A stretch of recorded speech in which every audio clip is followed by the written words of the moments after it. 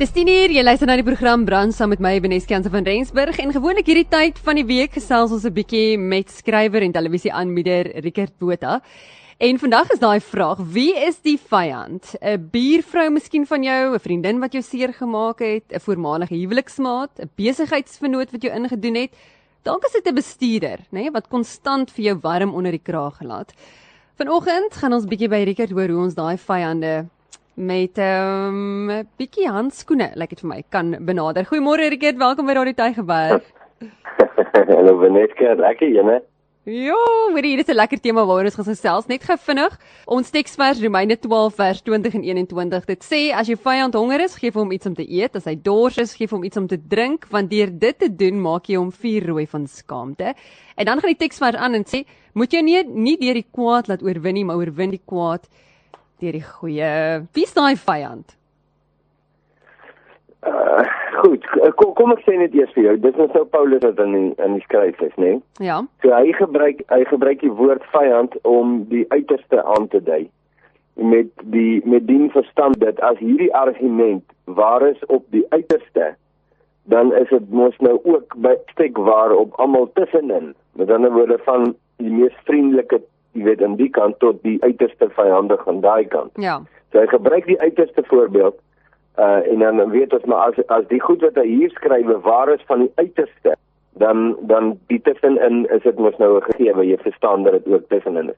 So as hy die woord vyand gebruik, dan is jou eerste gedagte wat jy nou daar sal sê, wat jy moet sê, is dat dit is nou by uitstek mense wat vyandig teenoor jou gesind is en wat die slegste vir jou wil hê. Hulle beplan eintlik dat dit met jou moet sleg gaan. Hulle is teen jou gekant, hulle het niks goeds van jou te sê of teenoor jou te doen nie. Jy weet, waar jy liefdevol is, mos nou, jy praat goed van iemand, jy doen goed, jy beskerm hulle, is jou vyand, die ou wat eintlik alles in sy vermoë doen, of haar vermoë doen, om jou te ontbloot, en nie te beskerm nie, nie te bedek nie, maar jou bloot te stel, en jou dan, jy weet, te beskadig. So, dit is die eerste ding van 'n vyand wat jy sê. Dan is daar nou nuances nou tussenin. Jy kan nou sê, ja, maar jy weet hierdie ou wat gesê het, ek moet my geld by hom belê, en toe steel hy my geld saam met, nou nie ek nie, maar saam met 100, jy weet, of 1000 ander mense, so is nie net myne nie. Ja. So ek is nou deel in die pakkie. Okay, hy was nou nie, jy weet, hy het nou nie iets teen my per se as 'n persoon gehad, en hy's nou my vyandig nie, maar sy liefdelose, onreine, sondige aksie is ook vyandig, so jy kan hom ook intel. So eintlik kan ons nou sê van die absolute uiterste tot enige iemand willens en wetens of onwetend wat iets negatief teen jou doen en jou seer maak, hulle is in hierdie pakkie. Dit wat Paulus nou te sê het oor die karakter van Christus en die waarheid van die evangelie is waarop hulle. So enige iemand wat jou as gevolg van onbesondenheid of liefdeloosheid, jy weet, goed sê wat jou seer maak, goed doen wat jou seer maak, in houding, in daad, in reaksie maak nou nie saak nie, jy weet, dis waar hiervan, en dan in teenstelling laastens net vinnig Beneske, ja. die fokus hier, né, is nie so seer op die mense wat jou te nakom nie. Nou, jy moet dit sien, want as jy dit nie raak sien nie, dan mis jy nou half die hele groot ding van Romeine 12. Die feit dat daar mense is wat ons te nakom, dis waar. Dit is 'n gegewe, jy kan nie daarvan wegkom nie. Hierdie lewe is gebroken en sondig en dis wat jy kry. Die fokus is nie daarop nie. Die fokus is op hoe ek en jy reageer wanneer ons met daai goed gekonfronteer word. Dis vir God belangrik. En dis die saak wat Paulus aanspreek. Okay, so dis nou die groot ding, né? As iemand jou seer maak, jou eerste reaksie is gewoonlik, ek sal nie weer met daai persoon praat nie, of jy weet, jy draai jou rug en jy stamp weg, daai soort van ding. Ek wil by jou, Rickert Botha, persoonlik uitvind. Het jy al 'n vyand gehad in jou lewe wat regtig vir jou warm onder die kraag gelaat het, en wat jy doelbewus moes gekies het, né? Om, soos wat hierdie teksvers sê, waar jy moes uitreik en goed wees vir hulle, wetende dat hulle nie noodwendig baie goed was vir jou nie. En wat was die effek? Ja. Nou kom ek sê, dit is die grootste deel van my lewe. Ja. Kyk, ons het hulle almal, né? Van kleins af, jy kan begin al van voorskool af, jy weet, daai maatjie in die kleuterskool en toe, jy weet, op skool en boelie en jy weet, jy kan dit so aangaan tot groot mense wat jy te nakom. Die meeste deel van my lewe het ek daai toets gedop, jy weet, 100%. As ek kry seer, ek word verneder of verkleineer, of wat ook al, watter redes maak glad nie saak nie, en ek dop hy toets 100%, nie geweet ek dop die toets 100% nie. Gedog ek tree my net normaal op. Jy weet, jy kom uit na en ek kry seer en ek reageer uit my seer kry.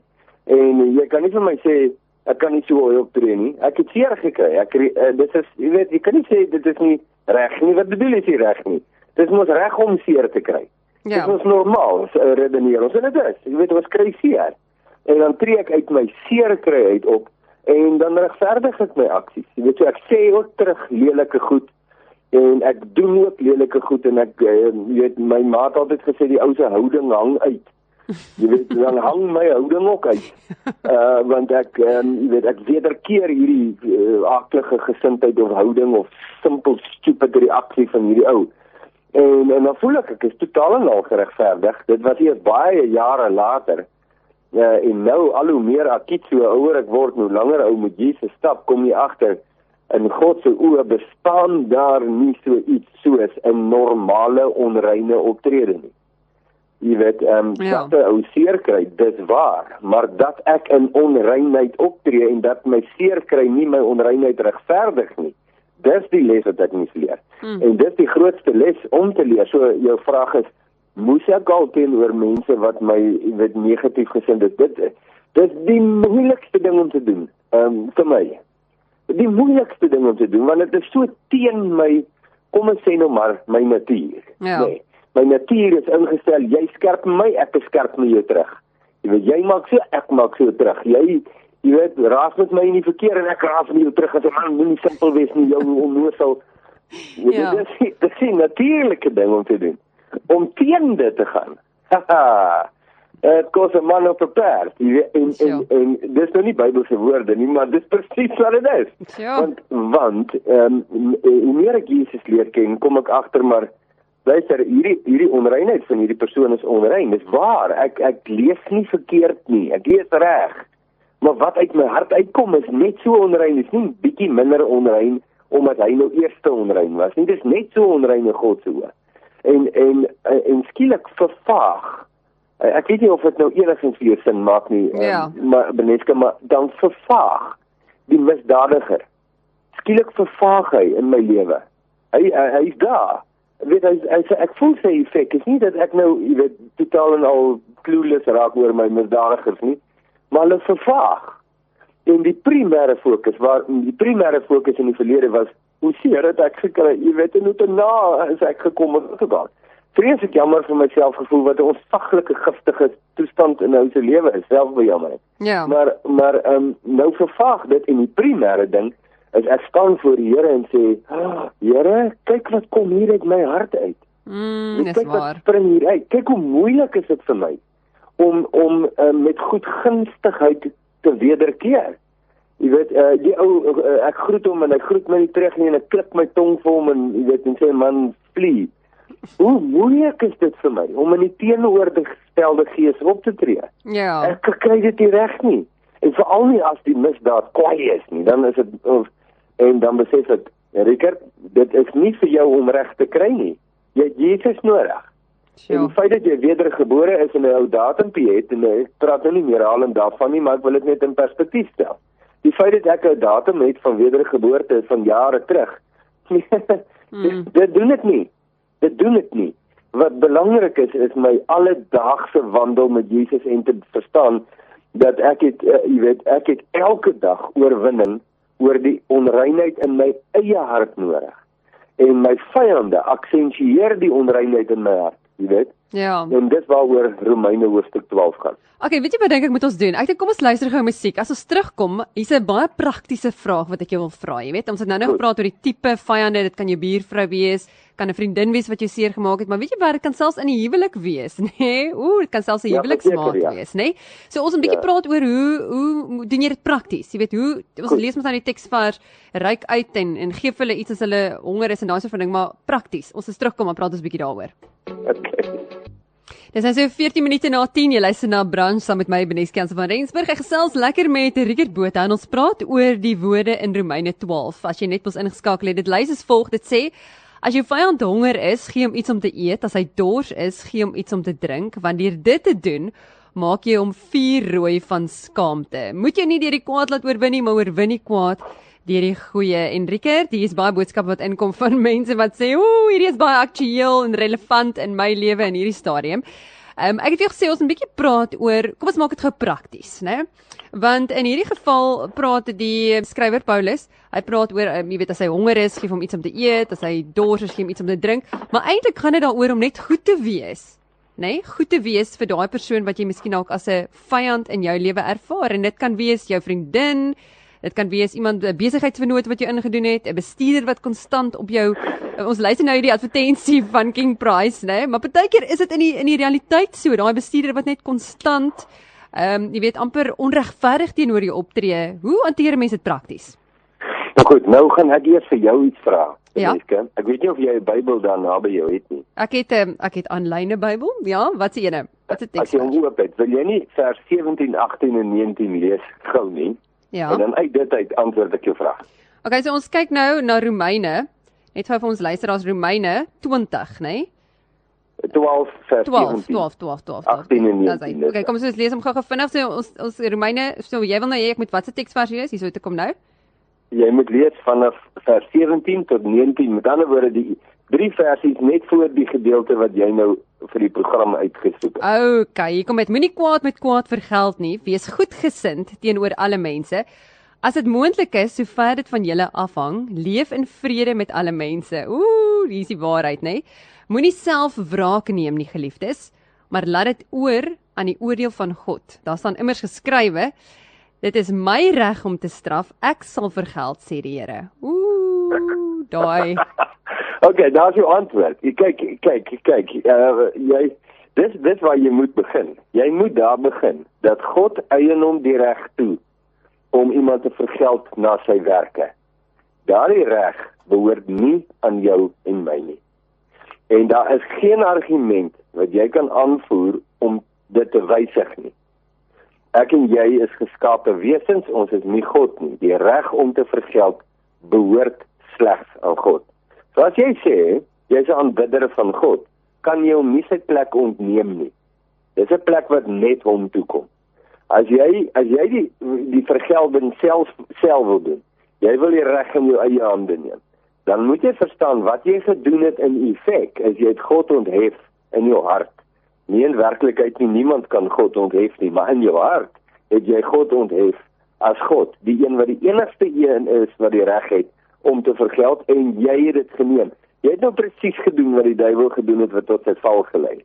Jy weet, jy verhef jou tot op God se vlak en sê, maar as hy dit kan doen, dan kan ek dit ook doen. Hoekom kan ek dit nie doen nie? En kan jy nou verstaan, dis hoekom ek sê, nou vervaag jou misdadiger. Wie ook al jou misdadiger of vyand of teenkanter of iemand is, jy weet? Nou besef jy, luister, kyk wat gaan hier in my hart aan.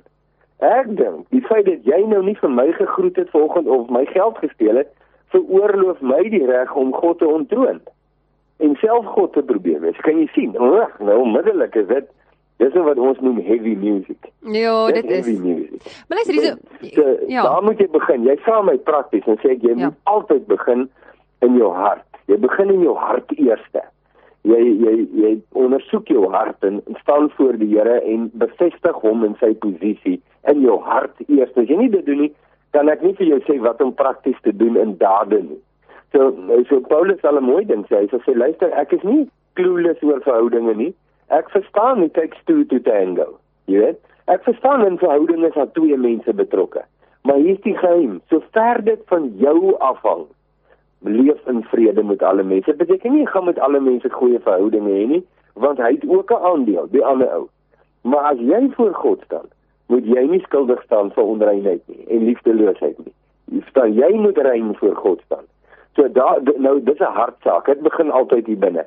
Nou kan jy later, ons kan ook praat oor, miskien eendag kan ek en jy daaroor praat hier op die program, oor grense. Ja. Jy weet, dis iets waaroor mense regtig lyding nodig het, En dit tel oral te grense in die huwelik, grense tussen ouers en kinders, grense by die werk, en familie, en by die kerk, hoe dit as grense wat God gestel het. So, maar voor ek nie my hart rein kry nie, dan help dit nie ons praat oor grense nie, want die bedrog van my eie hart gaan maak, dat ek 'n onderwerp soos grense gaan probeer aanwend vir my eie, gewin, om te wen. Aan die einde van hierdie ding moet ek tog net wen, want dit is die belangrikste, ek moet wen. En tensy jy jou hart nie kan uitsorteer nie, kan jy nie praat oor daai saakie, maar dit is belangrik om oor daai goed te praat.